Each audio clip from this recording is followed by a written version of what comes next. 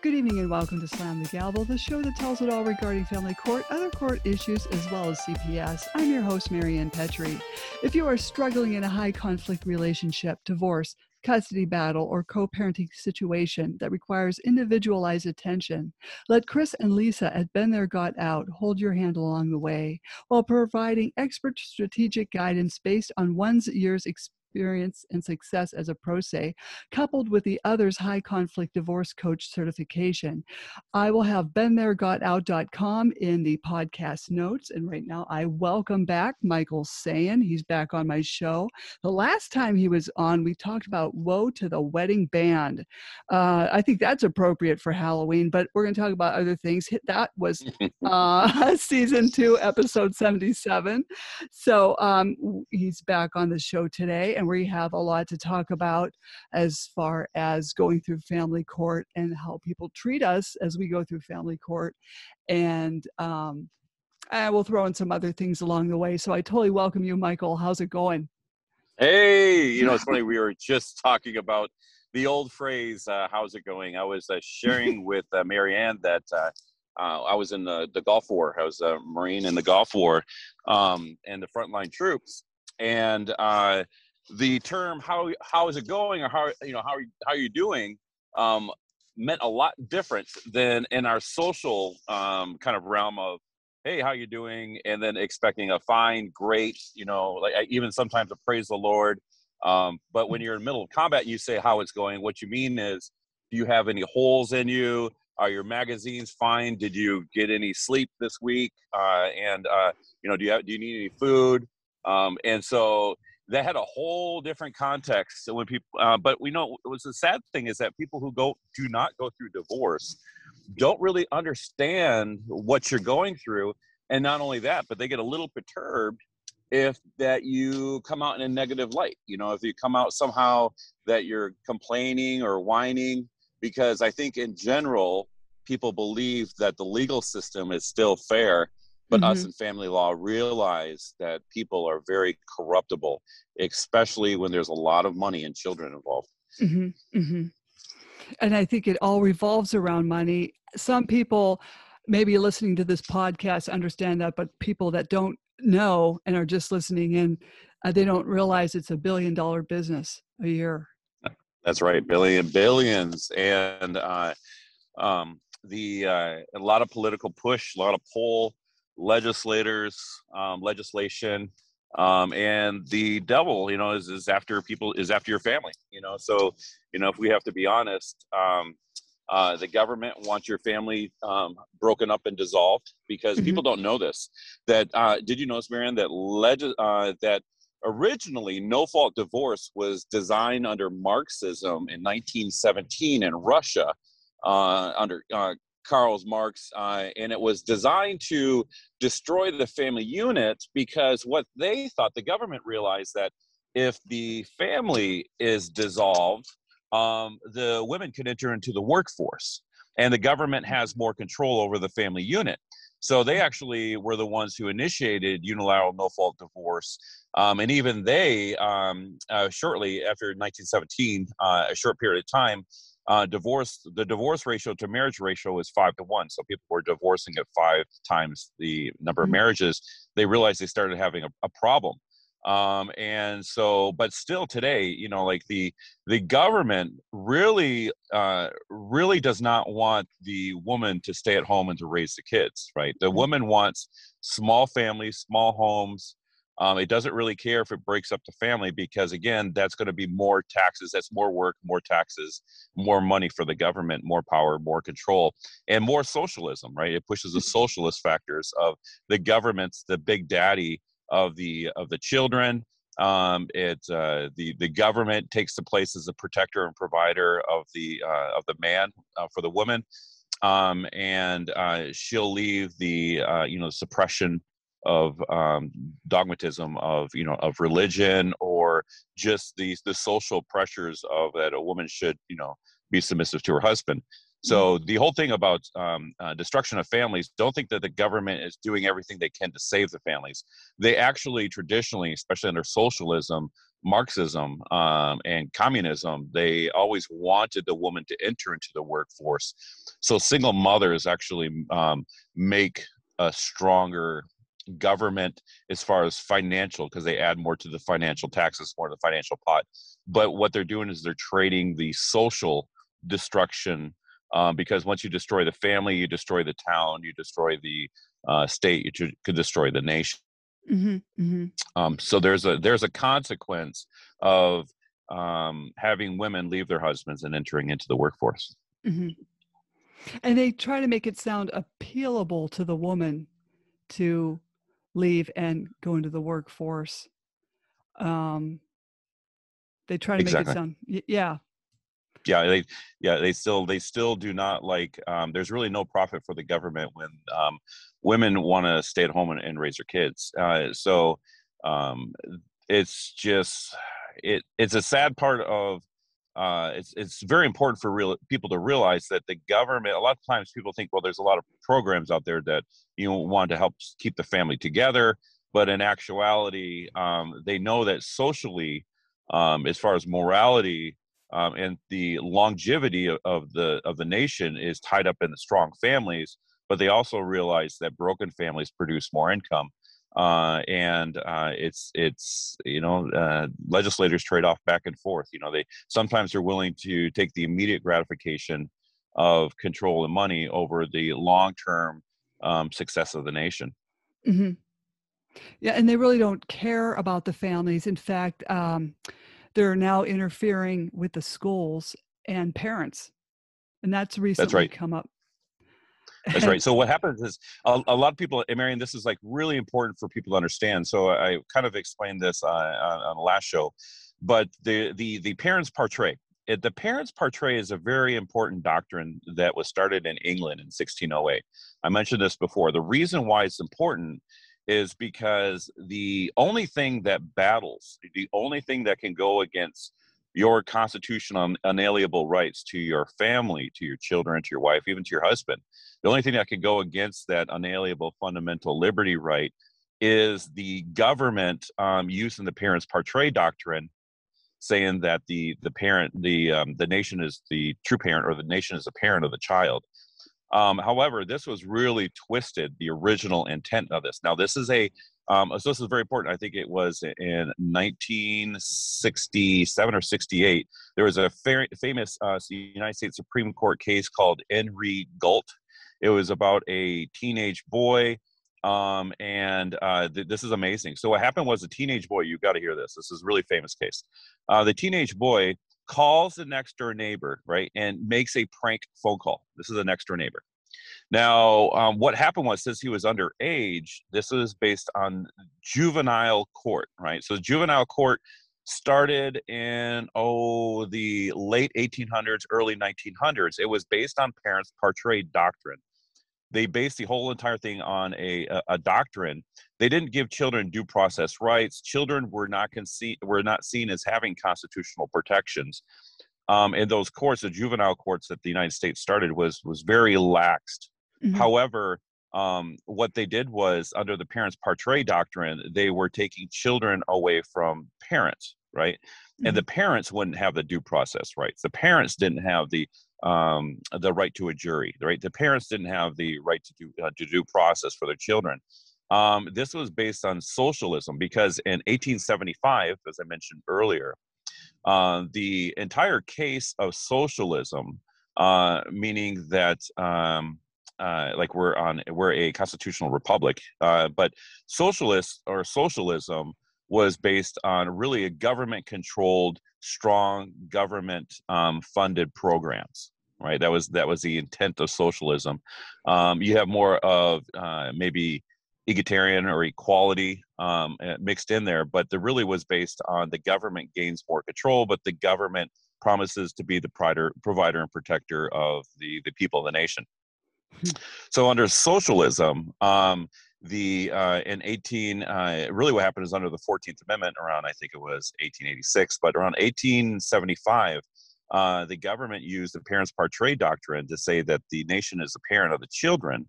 and they started to implement stronger protections for children. Now, under stronger protections for children doesn't mean stronger protections for the children to remain in their family. What it meant was it made the government being able to take children out of the home without finding abuse or neglect as a criminal matter.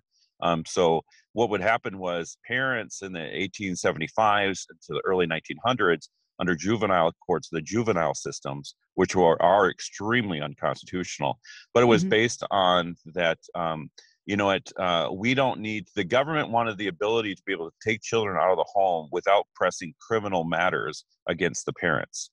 So that was the start of the juvenile courts under the parents par tre doctrine, that the nation is the parent of the children, so therefore they have supremacy over the children, therefore they have supremacy over the parental rights or the parents' constitutional rights. So under the case of R.E. Galt, the boy made a prank call. Normally, if that boy was an adult, they would have probably just got a 6-month sentence, probably something very, very light. But however, because he was a minor, the government swept in, took him away from his parents, and I think they separated him from his parents for 6 years. And the parents, and this went to the United States Supreme Court. Now, this is the reason why this is important, because the United States Supreme Court, on their dissent, what they said was, they said this parents par tre doctrine is historically dubious. That was the exact quote that they used. It was historically dubious. This was the first time that United States Supreme Court justice actually admitted that parents par tre doctrine has no rule of law. There is no rule of law. It's based on common law, and that means it's based on prior court cases. It wasn't based on any kind of law, right? There was no federal law. There was and it wasn't law in England through the common law courts. But basically, what happened was in 1608.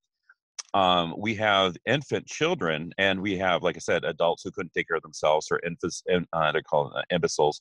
But people who couldn't take care of themselves, they became wards of the state, not by force, but people, like, they just had no one to take care of them. So the state says, well, if nobody's going to be a parent to these abandoned babies, infants that were left at the church door, and abandoned by families, and if nobody's going to, because they didn't have, abortion at the time, or sorry, that much abortion probably. I think they were taking like cyanide, or they're drinking some pretty bad stuff that killed a baby. But then they would, or they would also, same thing with the adults who are retarded or who are handicapped. They would they would take care of those people. And they said, well, the nation is the parent of the children. Now, the problem was that it originally started as a very good thing in 1608. That was under the courts of equity. Courts of equity only handled very few matters. They were handled by the court. They were handled by the Catholic Church, actually. So they're under the courts of chancery. The bishop or a lay leader in the church would use canon law and civil law, and they would decide morality, right? These courts were based on moral principles, but they were based on the moral principles of the Bible, or biblical principles, or canon law. And then what happened was these courts of equity didn't handle divorce, right? They didn't handle juvenile situations originally. It was originally to handle a few cases that common law courts could not handle, because the remedy, right, it needed more flexible remedy. Common law courts could not provide flexible remedy. I know I'm kind of going all over the place, but it's important to realize that this parent par tre doctrine in the United States, when it went to the Supreme Court justice said that, hey, this is a dubious thing. This is historically dubious. This has no really legal precedence. It was basically just the King of England using his supremacy to rule over, or to gain control over, the rule of law. Right. And that was the original intent in England. That's how traditionally how the United States has used it. Now, other doctrines have come from that other doctrines have come from that parents par tre doctrine, such as the best interest of the child standards. People don't understand that around 1875, it's kind of hard to find historically where exactly it was first used. But, and this was based a lot on the 14th Amendment, when that kind of came into practice, and the constitutional rights of citizens, right, extended more it kind of freed women and children from property rights, right? They were no longer considered under property law rights. So it kind of freed them up because they're like, hey, we're citizens. It freed the blacks up to be able to be considered people, and because they were formerly considered under property rights as well as of the man. So it kind of started to loosen up that coverture laws. It loosened up the property laws, started to give him more rights to women and children. Mm-hmm. So in around 1875, we have a case where a father, at this time, people don't understand, but a lot of children were working. They're entering into the workforce a little bit, actually even a little earlier.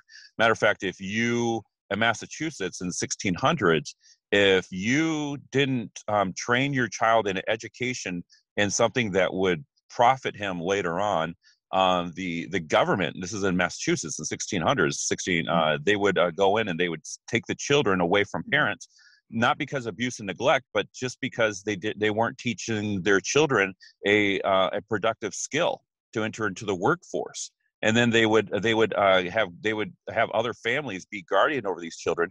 But these guardians over the children weren't going to public school. They weren't getting homeschooled. They were entering into the workforce at, like, I think even as young as 7, 8, 9 years old, right? Mm-hmm. And that's where we had our children labor laws. This is all, but the government was taking children away from parents in the United States in the 1600s in Massachusetts, because based on labor laws, right? They wanted the children to be able to be educated in a way, either through school or be educated in a trade that was able to be productive, and that would be able to produce not only income for the state, but also provide them with longevity, for the children, longevity as they eventually became adults and married. Now, so this whole parents part trade doctrine, like I said, it was used in 1875. I'm going to go back a little bit, when a father handed his children, his 2 boys, out to a guardian. He just left them basically abandoned. He gave this to this guardian to be able to watch. There was a family. This guardian eventually died, so he had an inheritance. So the inheritance, he actually, while the children were still young, the 2 boys were still young, he gave that inheritance to the 2 boys. Well, what happens is the father, right? He popped up on the scene, and he said, well, wait a minute, children are still under property rights, right? Because they didn't really have the 14th Amendment at that time. So what happens, children are under property rights. So he goes, well, since the children are my property, everything they own is my property. Therefore, I want all the inheritance. And this actually went in front of a judge, and the judge said, even though the children are property of you, and under your parental rights, right, as a father, that he was able to gain the inheritance of the children, the judge said, I'm going to go on a limb here, and he says, it's not in the best interest of these children for you to get their inheritance. So he actually ruled in favor of the children. So that's one of the first cases. Now, so it's always been, the parents part trade doctrine has always been the foundation of government having that ability to be able to, with abuse and neglect, to go ahead and to violate your constitutional rights. And it's important to realize that your constitutional rights to raise your child is a fundamental liberty right? Your liberty cannot be taken away from you unless you're found guilty for a crime, right? That's why throwing you into jail, it's taking away your liberty. Restraining orders, taking away Second Amendment right. Those are liberty. So you really are not supposed to be able to have a liberty taken away from you unless you have broken a law, right? A crime, or the government needs to balance socially 2 people's unalienable rights. Like the old saying is that, hey, it might be my unalienable right of freedom of speech to yell fire. However, if I go into a crowded movie theater and I yell fire and I practice my inalienable right, it violates other people's inalienable rights, because they're going to run out and a lot of people might die.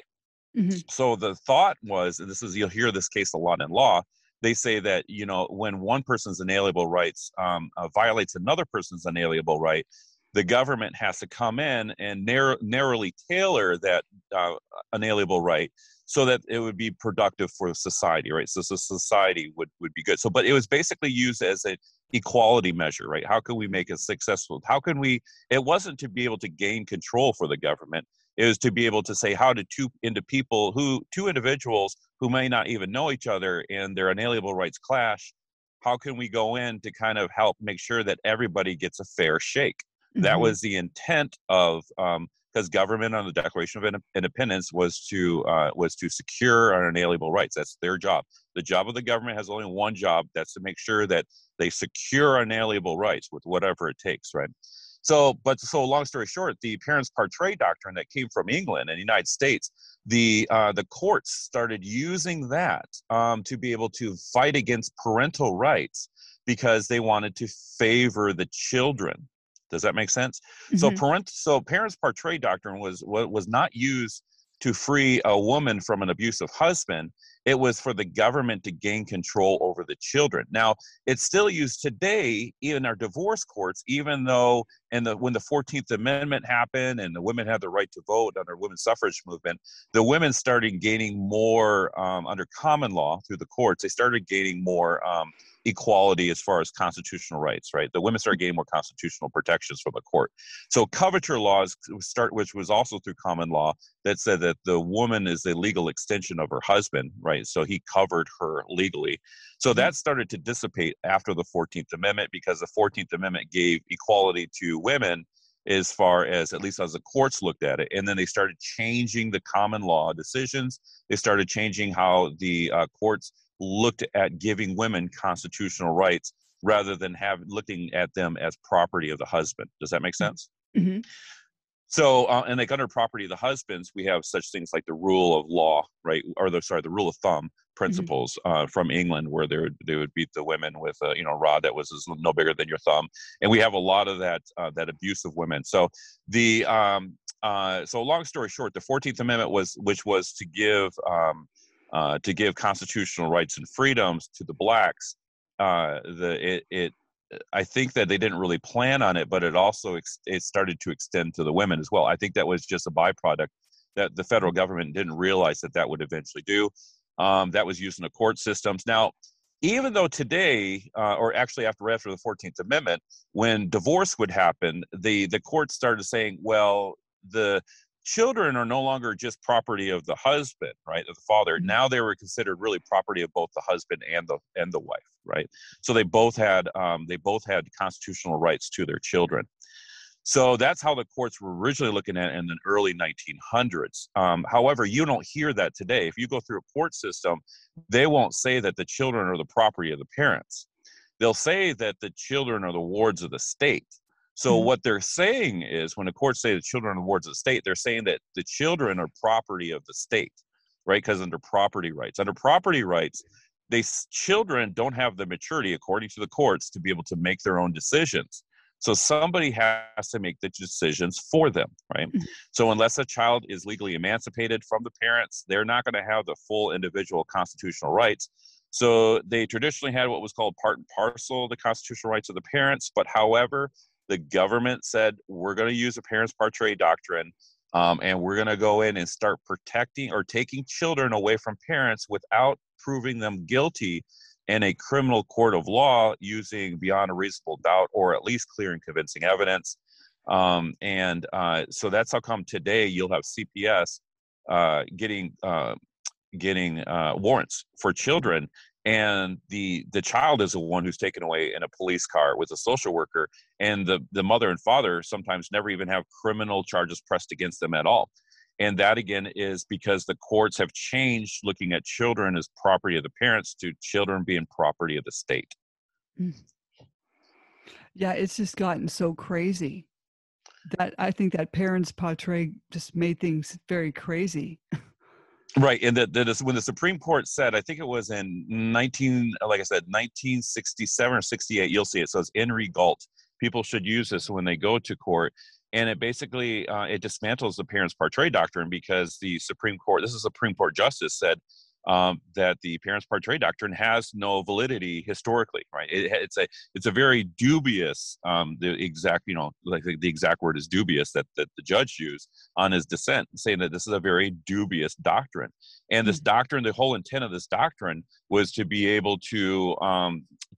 was used as a weapon. It was weaponized And the under the juvenile courts in the late 1800s, early 1900s, to be able, because juvenile courts were created in the late 1800s, early 1900s, but it was used there to be able to say, hey, we're going to take away children from parents without having them guilty of a crime, right? And abuse and neglect is a crime. It's still, even today, it's still considered a crime. But majority of parents who are alienated from their children through the court system or having TPR'd, their rights terminated, either through, like I said, you can be alienated from like getting sole custody in a divorce, or you can have your rights terminated in a child protection service or a DSF a case, and there's been no finding of a crime. Now, the courts don't want to bring your abuse and neglect to the criminal courts for the most part, unless they know for sure, because if you're found innocent in a criminal courtroom, right, the family court or juvenile court can't turn around and say you're guilty of the same crime, because they would have to, to hand the kids over to you. So it's easier for the courts, the family court judge and juvenile courts, to not try to go after you in a criminal courtroom for abuse and neglect, but try to handle it in-house and try to supersede your fundamental liberty right. And these are your constitutionally protected rights that strict scrutiny always applies. Well, it just seems like in some cases, these judges are even ignoring that and they go along with what CPS is saying and lying about and perjuring themselves on the stand. And the judge just willy-nilly listens to them and goes along with it. Right, because there's financial incentives, kids for cash. The government wants control, right? Even though that they might say that they want to have strong families, but in actuality, they would rather have women enter into the workforce for the financial reasons, and they would rather have more control over children because the government always wants power. Now, that's why the founders of America, especially those who designed the Constitution, said that, they didn't really want, when the United States was first founded, the federal government was very weak because the states wanted the supremacy to fall into the states. And that's how it was until the Constitution. Now, the Constitution was designed because we needed a stronger military in case another nation was to attack us, right? So the only way that because if the states had supremacy and there was no centralized federal government, which there really wasn't under the Articles of Confederation, is that we were really weak militarily because states traditionally didn't give a lot of money and didn't give a lot of people for war.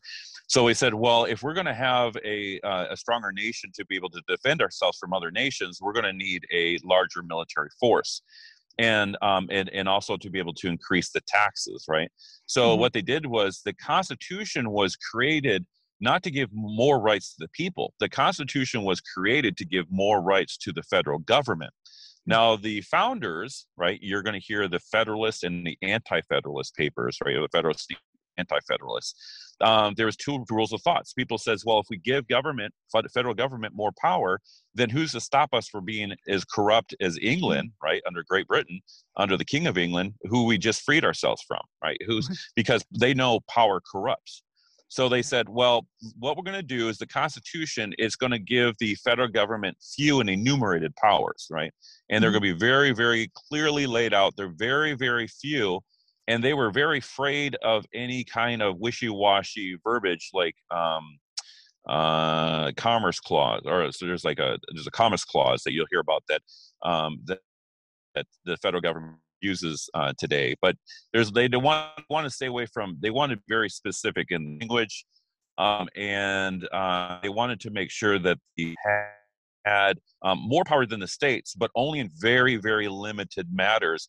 And that was more to, like I said, more to create the unity of the states collecting of taxes and to have a stronger standing army, which we were eventually able to do because we had to do that as well, because when the Declaration of Independence, we declared independence from Great Britain, we needed a military force to be able to stand against there. So we did need a stronger national security, as you might say.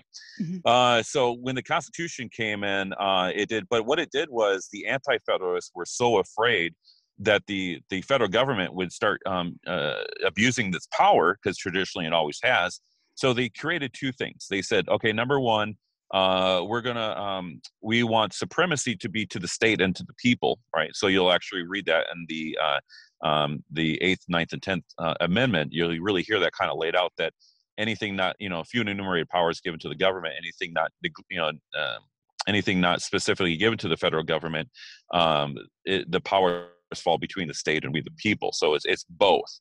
Now, the thought was under the federal government is that all states already had their constitution before the federal constitution. Before the United States Constitution, all the states had constitutional rights. So people had constitutional protections in their individual states. And those constitutions were very similar to the federal government. Matter of fact, the federal government constitution took the principles from the state's constitution, and that's through Thomas Jefferson and other people, and that's how they designed it. But however, checks and balances were also created because the checks and balances was so that one part of government would not become, corrupt and too powerful. Mm-hmm. Those checks and balances, my presumption is that the Supreme Court was really supposed to be able to play a big role on the balancing of power, because it claimed that you could have juries, right? So jury trials came from I know it's a lot of information, but jury trials came from a human rights document through the Magna Carta in England. And what happened was the King of England was abusing the people and taxing the people. And so they forced the king, as we heard earlier, to actually sign the Magna Carta to make sure that if they were convicted in a courtroom, they wanted it to be by a jury of their peers, not by a corrupt judge that was paid and elected by the king himself. Mm-hmm. And that actually happened in the United States. In the Declaration of Independence, you'll actually see that one of the tyrannical moves of England is that he would appoint and pay judges to actually judge us in the United States. Because mm-hmm. under common law, if you control the courtrooms, you control the law. Right, mm-hmm. That's common law, because they didn't really have that much written or codified law. So it was really based on England was based on a common law system. United States is based on a common law system, and that's one of the problems with today with packing our Supreme Court justices, right? Because you're going to be, if you control the courts, you can control the law. And so, long story short, so the checks and balances have kind of dissipated, right? You don't really have the checks and balances today. When the 14th Amendment came in, it reversed federalism, because what the federal government did was, under the slave amendments, that the states were abusing the black people, right? And they were, and the federal government was afraid after the Civil War that they would just continue to do so under their own state supremacy. So what the federal government created the 14th Amendment to be able to say, hey, we want supremacy over the state on matters of inalienable rights, of your life, liberty, and property, or human rights, right? Your natural rights, God-given natural rights. So what that did is reverse federalism, because it brought that promise from the Declaration of Independence, life, liberty, and pursuit of happiness, over to the federal government. And so life, liberty, and property, right, or life, liberty, and pursuit of happiness, is not a few and enumerated right. It's an unenumerated right.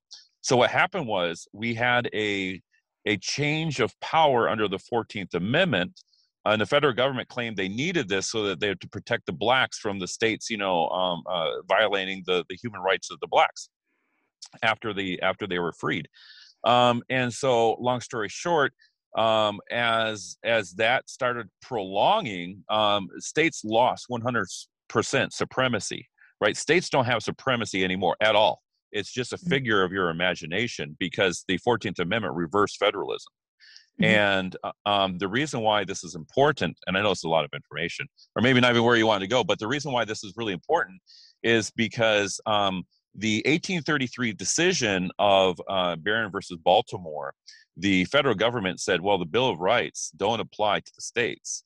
And so states were violating people's human rights from 1833 until the 14th Amendment. So when the 14th Amendment came, what they did was called the incorporation doctrine. They started to incorporate the Bill of Rights back into the states, so that the states and the federal government are now responsible for protecting your inalienable rights. But to do this, instead of reversing Barron versus Baltimore, what they did was they changed the entire legal system that it is today. And so now the government, and people don't know this, so under the New Deal legislation around in 1930s, the federal government made basically a deal with the states. And they said, well, we know we have supremacy to override any state court decision, but they started creating doctrines, like the court started creating doctrines that the federal government wouldn't supersede all these state courts' decisions. And one of the deals is that the federal government promised the states that they would stay out of matters of the family law. That was one of the deals. However, the federal law violated that in over 100 Supreme Court cases so far. So the federal government, as well as the United States Supreme Court, have taken a number of domestic relation courts, family court, juvenile courts, and they federalized them. They granted protections. They gave the homosexuals, right, in 2005 the right to get married. That was federalizing state law. And so the whole premise that the state has supremacy and the people have supremacy, and the federal government has few and enumerated right, has actually gone away. And that's why we see our federal government really becoming the parent of the nation. They truly are becoming parent of the nation.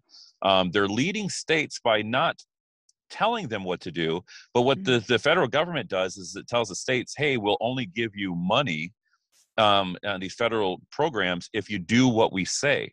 So the federal government is controlling the states, but is controlling the states by using federal funding as like a carrot on a stick, right? And the states say, well, if we want to compete with one another, we need this federal funding, right? That's the whole thing with like Title IV D&E, right? When it comes to for collections of child support and child support reimbursement acts. But yeah, so this whole thing about it's actually kind of amazing. So when the 14th Amendment came and the women started getting more constitutional rights, divorce actually skyrocketed. It increased almost 3 times every single year right after the 14th Amendment. It just skyrocketed immediately.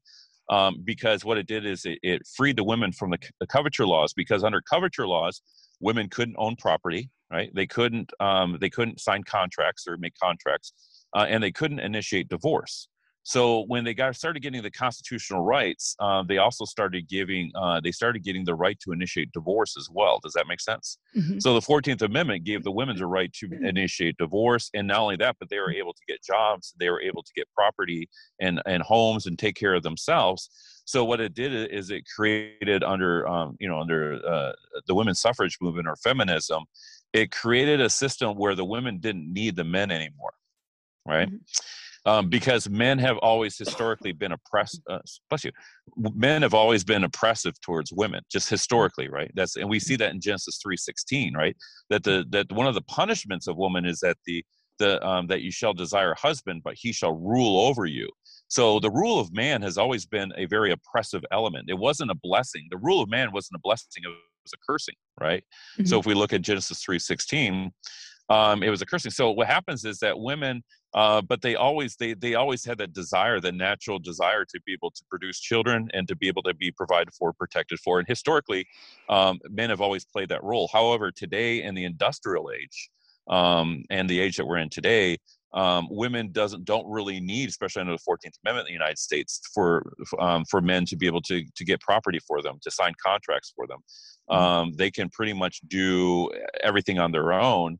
And so, because when feminism came into play, so did sexual expression for women. That came into play. They wanted, because under patriarchy, women were conceived under property rights, so they were really considered more chattel, right? And that's where you have the bride prices, right? Because the whole bride prices theory was that women were the property of the father, and then the man would pay bride price or dowry, and that property rights would transfer from the father to the young man.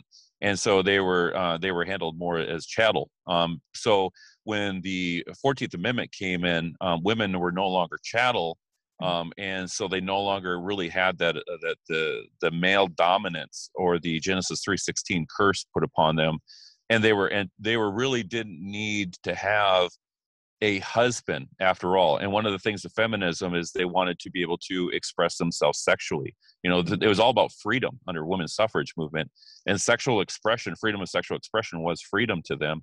So the sexual revolution, right, the Roaring Twenties and all that stuff, that really came through the women's suffrage movement as they started to be able to enjoy their own freedoms from the oppressive men under coverture laws.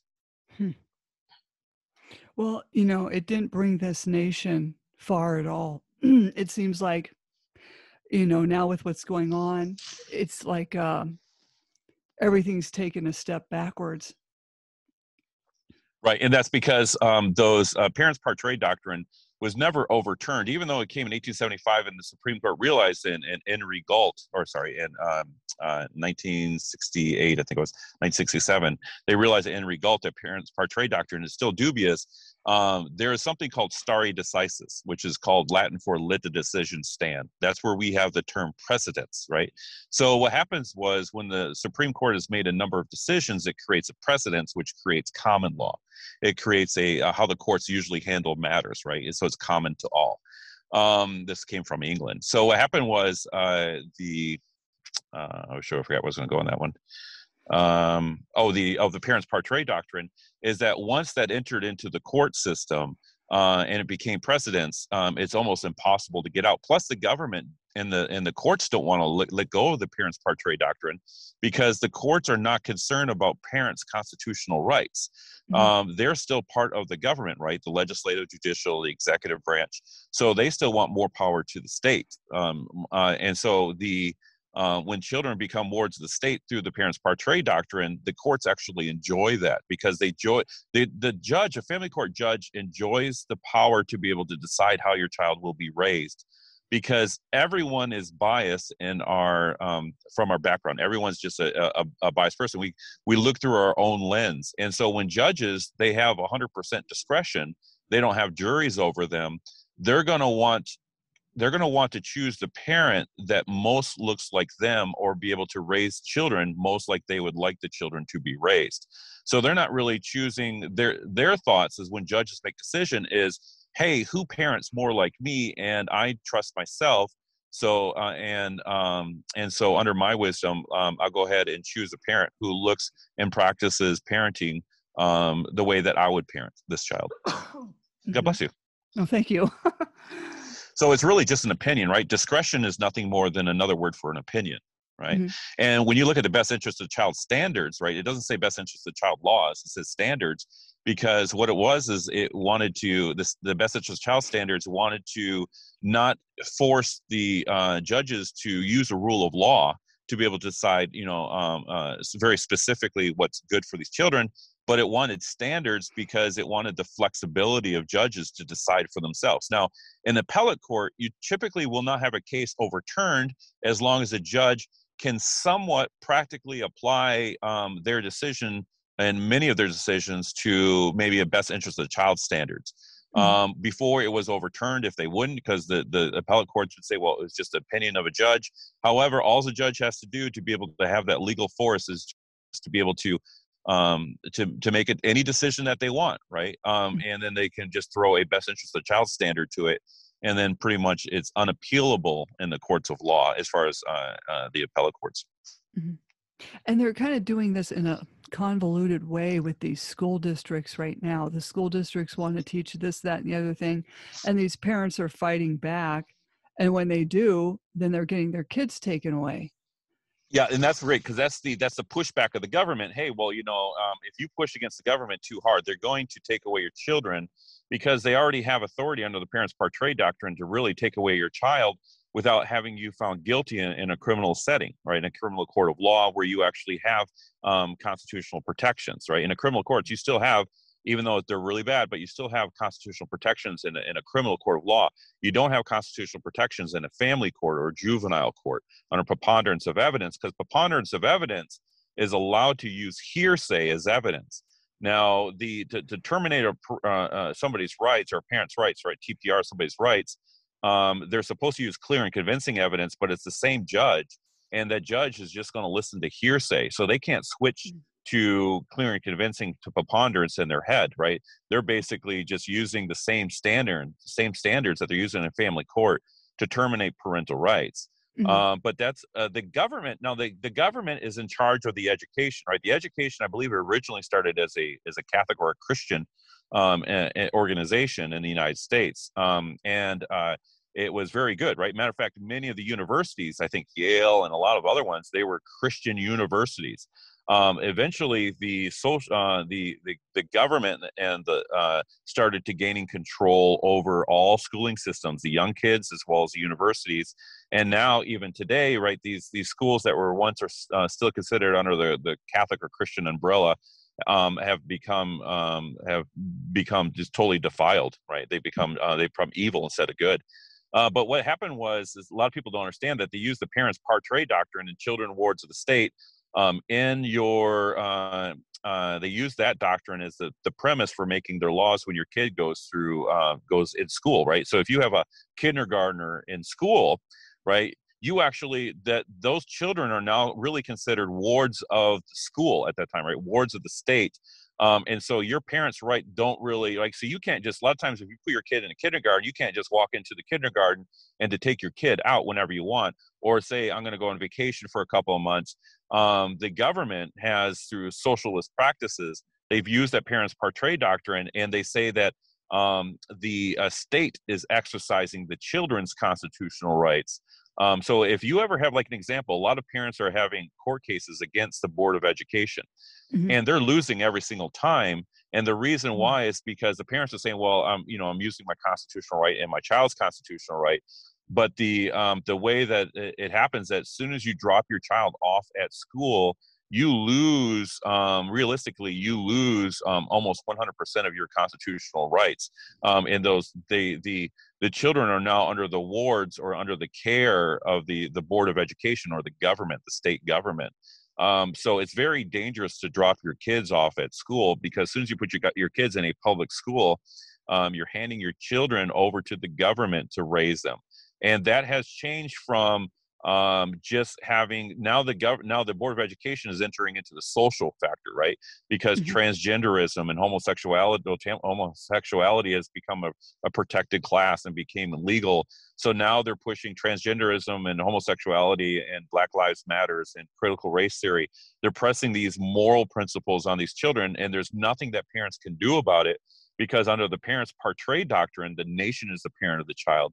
As soon as you drop your child off to a public education, you're handing your child off to the devil, realistically, and you handing your child off to the government, and the government is exercising their supremacy over your children. And matter of fact, like an example, if there's a shooting or a bomb threat in a school, you can't go in and take your children. It's lockdown, and they don't allow parents to be able to take their children. Well, that's a violation of constitutional rights, right? To be able, because you're inalienable rights, to be able to take your child. If there's a school shooting, you want to take your child as soon as you can out of there. But the governments have under care and control and protection and safety, they can use that whenever they want to be able to override any of your constitutional rights. And that's all based on the parents par tre doctrine. And that's where the parent is the nation of the child. As soon as you involve the government or drop your child off to a government facility or organization, or even an administrative organization that's funded through the state and federal government, you're really in danger of, what you're doing is you're handing your children over to the wards of the state, making them wards of the state. And there's different levels, but the Board of Education has grown so powerful that parents have not realized that they cannot push against the Board of Education and win. And the court system under parents par tre is always going to give preference to the Board of Education or a school, even if it violates your constitutional rights or your child's constitutional rights. Because your child's constitutional rights, as long as he's immature, right, as long as he's a young age, the state exercises the child's constitutional right, not the parent. Traditionally, it was supposed to be the parent exercises the child's constitutional right. But then in matters of law, when it comes to government, the government has been practicing the children's constitutional right, or the court has been practicing the child's constitutional right. And that's part of the guardian ad litem, right? That's part of the government being able to exercise the child's constitutional rights. And we're going to see this play out more and more as these labels get more defined as far as children's constitutional rights and who has the power to exercise that. Because as soon as the children become wards of the state, right? As soon as a petition of dissolution is signed by either the man or the woman, those children immediately become wards of the state, and they can even assign temporary orders, even if you're still married. And like I said, but however, constitutionally, these reason it's unconstitutional is because under your children are a unalienable right, a right given by God, a natural right that's protected under the social contract of the Declaration of Independence. But it's also it's the Bill of Rights were nothing more than an extension of the inalienable rights of the promise of the Declaration of Independence. And so your right to be able to raise your child is unalienable. That's how the Declaration of Independence says, hey, if the government becomes so corrupt, so tyrannical, not only do you have a right, but you have a duty to overthrow such government and to replace new leaders to secure your inalienable rights. Mm-hmm. Your children, you need to know what's an inalienable right. An inalienable right means a non-transferable right. That was from the 3rd century BCE. That was a real estate term where a property could not be transferred. So it was non-transferable. You couldn't transfer that property, couldn't sell it, couldn't get rid of it. Same thing with inalienable rights, right? Anything that God gives you is considered a natural God-given right. Now, we know what's an inalienable right because the Declaration of Independence mentions God 4 times in the Declaration of Independence. In your preamble, saying that your inalienable rights were given by God. They're called God's, I believe it says God's nature, nature's God. So it does recognize that anything that God gives you, the state cannot take away from you.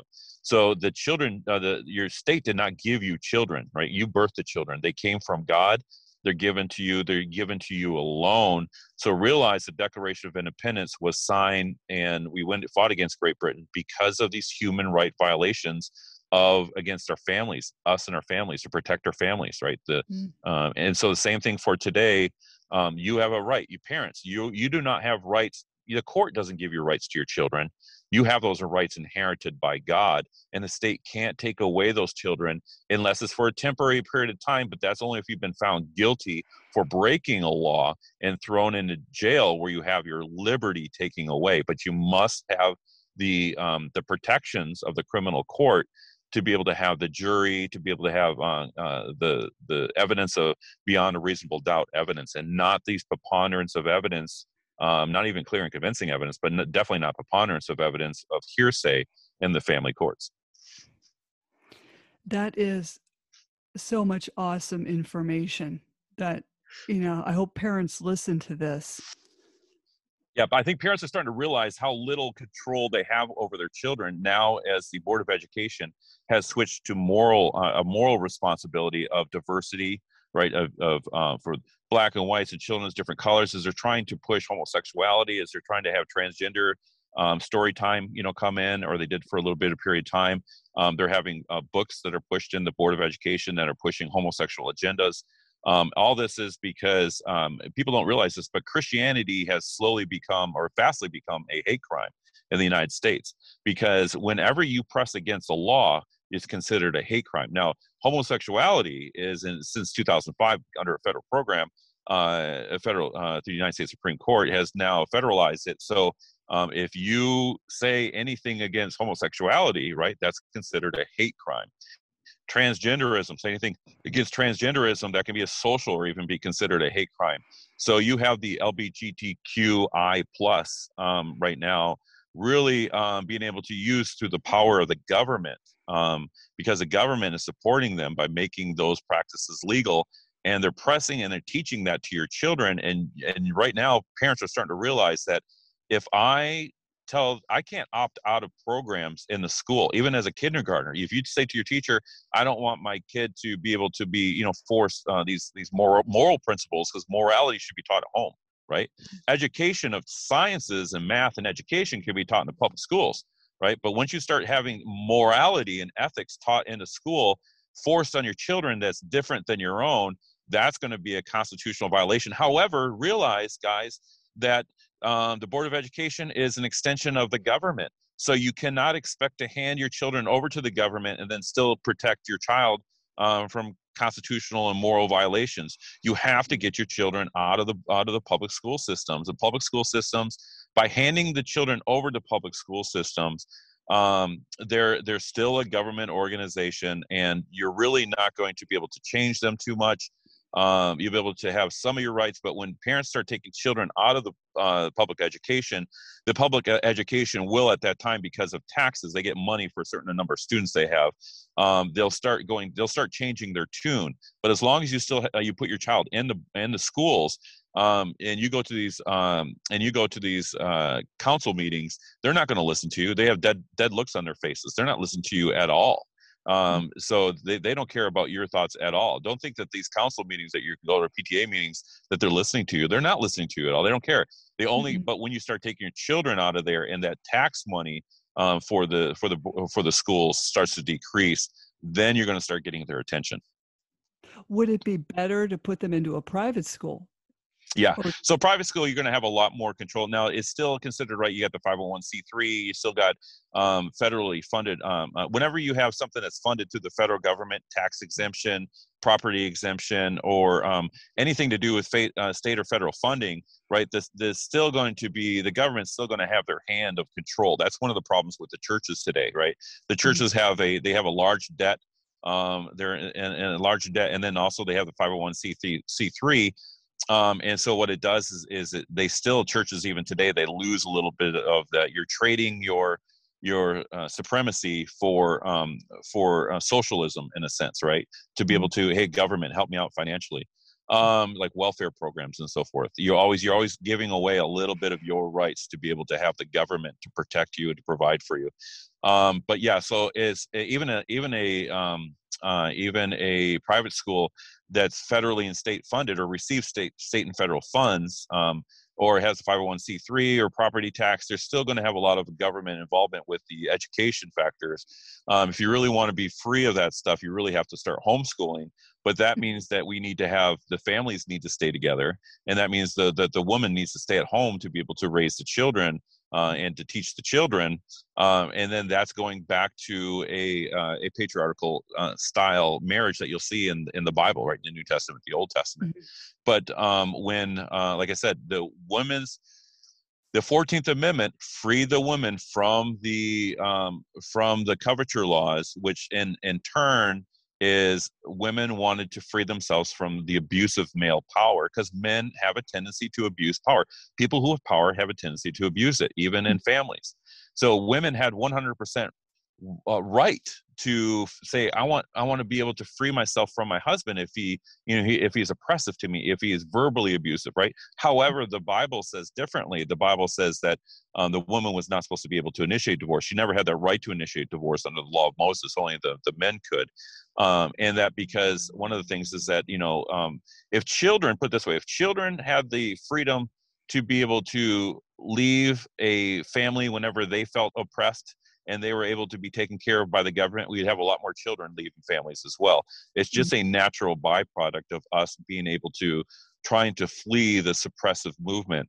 However, authority was set in Scripture, and the women were designed to be followers, and men were designed to be leaders. But the only way to save your child really is to be in an intact family. Matter of fact, Marianne, if you're going through juvenile court and you're trying to have your rights terminated through Child Protection Services, Human Services, or DCF, if they hate mothers and fathers working together, because both the mother and the father, they can go after one parent, but they have it's very, very tough for them to go after two parents, because when they go after two parents, they have to say, well, two parents, they are abusive, they are druggies. It's very hard for them to do that. So as long as families are intact, the government really can't go in and swoop your children under Child Protection Services as well. Well, you also wrote an excellent book on the religious. It's mostly for priests, pastors, rabbis. Tell us about that book that you wrote. Yeah. So what I did was, when I was going through Bible college, my mom was married and divorced twice before. And, so we were raised, and my mom was raising 4 kids by herself, 2 from one husband, 2 from another. And when I went through after Marine Corps, I went into the Bible college. I think just because of my familiarity with divorce, I really picked up that divorce remarriage topic. Now, I wasn't dating anybody. I was a young guy, like 21, just out of Marine Corps, and so I got out of the Gulf War, and so I picked up that man, and I was like, wow, divorce remarriage was supposed to be really easily understood, but it seems that the Christians are just as confused about it as the Jews were in the Old Testament, right? Mhm. Why do we have still the same unclarity? Because Jesus made it so simple with very few words, right? Very few scriptures. He spoke about the issues of marriage, divorce, or remarriage. Why are we still arguing about it 2,000 years later? Because Mhm. in the gospel accounts and in the First Corinthians, it seemed like it was pretty much an accepted, premise. Now, historically, as the Catholicism it really took over power at the centralized church, and then it became part with the state, right? We heard about that in 300 AD, I think it was, and then the power of the Catholic, the power of the Catholic Church is that they started implementing these, changing the divorce laws, right, based on biblical premise, and this is based on canon scripture through pretty much a lot of history, most of history, and this was under the Roman occupation, Mhm. as one of the Caesars. I forgot who it was, but he actually became a Christian, and then he implemented those Christian values and changed it from the Greco-Roman practices of divorce or marriage, was where everybody was getting divorced and remarrying, and they had child marriages, and I mean, like homosexual child marriages. It was really sick. Is that Mhm. when at 300 AD, 386 or something, 80, when that one, I can't remember who it was, but he actually said, he became a Christian, implemented the Christian principles into their state laws. They stopped giving divorce. Matter of fact, they would only allow somebody to annul divorce. So divorce was still permitted for the man. The woman wasn't allowed to divorce usually during these times, from 300 AD on up until 1800s in England for the most part. The women were not able to divorce based on biblical principles. So my book actually talks about why women were not allowed to divorce under the law of Moses, and how we use that today in today's feminist or egalitarian culture. How do we use the laws today under a different social, right, a different social factor? And I present the case that women really shouldn't have that right to divorce, because it was never granted to them according to scripture, both in the Old Testament and the New. And it just creates a problem, which we saw in 1875 in the women's suffrage movement. And this is right now what we're living in today, is a byproduct of really giving men and women equal rights. Now, men and women have equal value, and they just have different roles. But as far as the legal system was concerned, in the scriptures, this is according to Numbers 30. Numbers 30, it said that a woman remained or a young girl remained under the authority of her father in her youth, as long as he was under his roof. But when she got a husband, that the authority would transfer to the man, so the woman never left the home. But it does say in Numbers 38:9, it says, however, the widow and the divorced woman, right, she doesn't fall under the supremacy of a man, right? She doesn't fall under the authority of a man. So a divorced woman or a widow, they had a lot more freedom. But there was nothing in the Bible that talked about girls who were 18 years old who moved out on their own, and were able to practice their own freedoms, and no longer under the roof of the father. So the roof of the father was always based on biblical principles, the bride price, and be able to keep the sexual purity of the children. But long story short, so my book just kind of talks about that, and it helps people to look in a different light as far as third world countries, and the Bible, and how we should look at it today.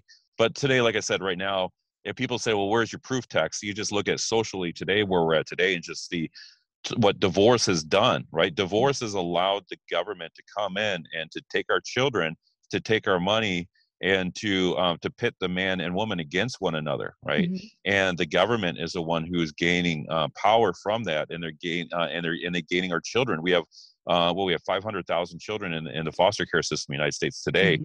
and these are all based on premises. As soon as we started letting the government in, as soon as we started having divorce, we really lose that family structure and that family protection. the house or the king's no longer, it was the king of the castle, right? It was always traditionally looked at is that when you had your house, you were your king of that house, and your wife and your children were inalienable rights. And the government couldn't come in. Nobody could, domestic or foreign, could come in and take your child or take anything from you as long as you were in your house, right? You had your gun, you're protected, your inalienable rights. However, today, the government will walk right in, even without a warrant, and the police will strong arm you into and trick you into either signing, giving your children, giving the courts rights over the children. And say, we allowed you to keep your children as long as you signed this paper, but it's really just saying, hey, I'm releasing my authority of my children to the state. Or they say that we're going to take away your children right now, and under duress and under illegal and unconstitutional principles, the government is taking children away from families. Most definitely. Your book is called The Cure for Divorce in the Kingdom of God, and it can be found on Amazon. Yeah, I actually changed the title a little bit. I might go back with that.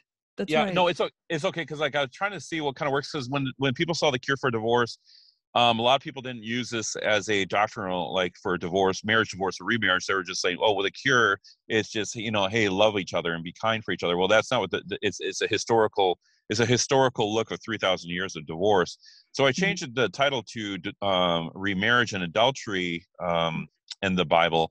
But however, I'm still playing with the title. But if you can find it right now under remarriage and adultery, I'll probably keep it under that. And you can see it under Kindle. You can get it for free, or 99 cents. There's a choice in there. Or you can always email me, and I can email you a free copy, a PDF it to you. You can just email me. I'm sure you'll probably give my email address at the bottom of this video. And they can just get in touch with me. I could just email it to them. So. Oh, yeah, I'll put that in the podcast notes. And I totally thank you for coming on the show and explaining Thank you. all of this. This was great. This was a great historical lesson and what's going on right now, which is very scary. That's right. And another Halloween scary production, right? Another scary Halloween production. That's exactly. It really is. It really is. Hey, don't jump off. Slam the Gavels, a podcast to help the public understand what really goes on in these family courtrooms. I'm your host, Marianne Petrie, author of Dismantling Family Court Corruption, Why Taking the Kids Was Not Enough, and Cry Out for Justice, Poems of Truth. Please join us again here with Michael. I will have him back on, and other exciting guests. And I thank you again, Michael. Thank you. Thanks. Awesome.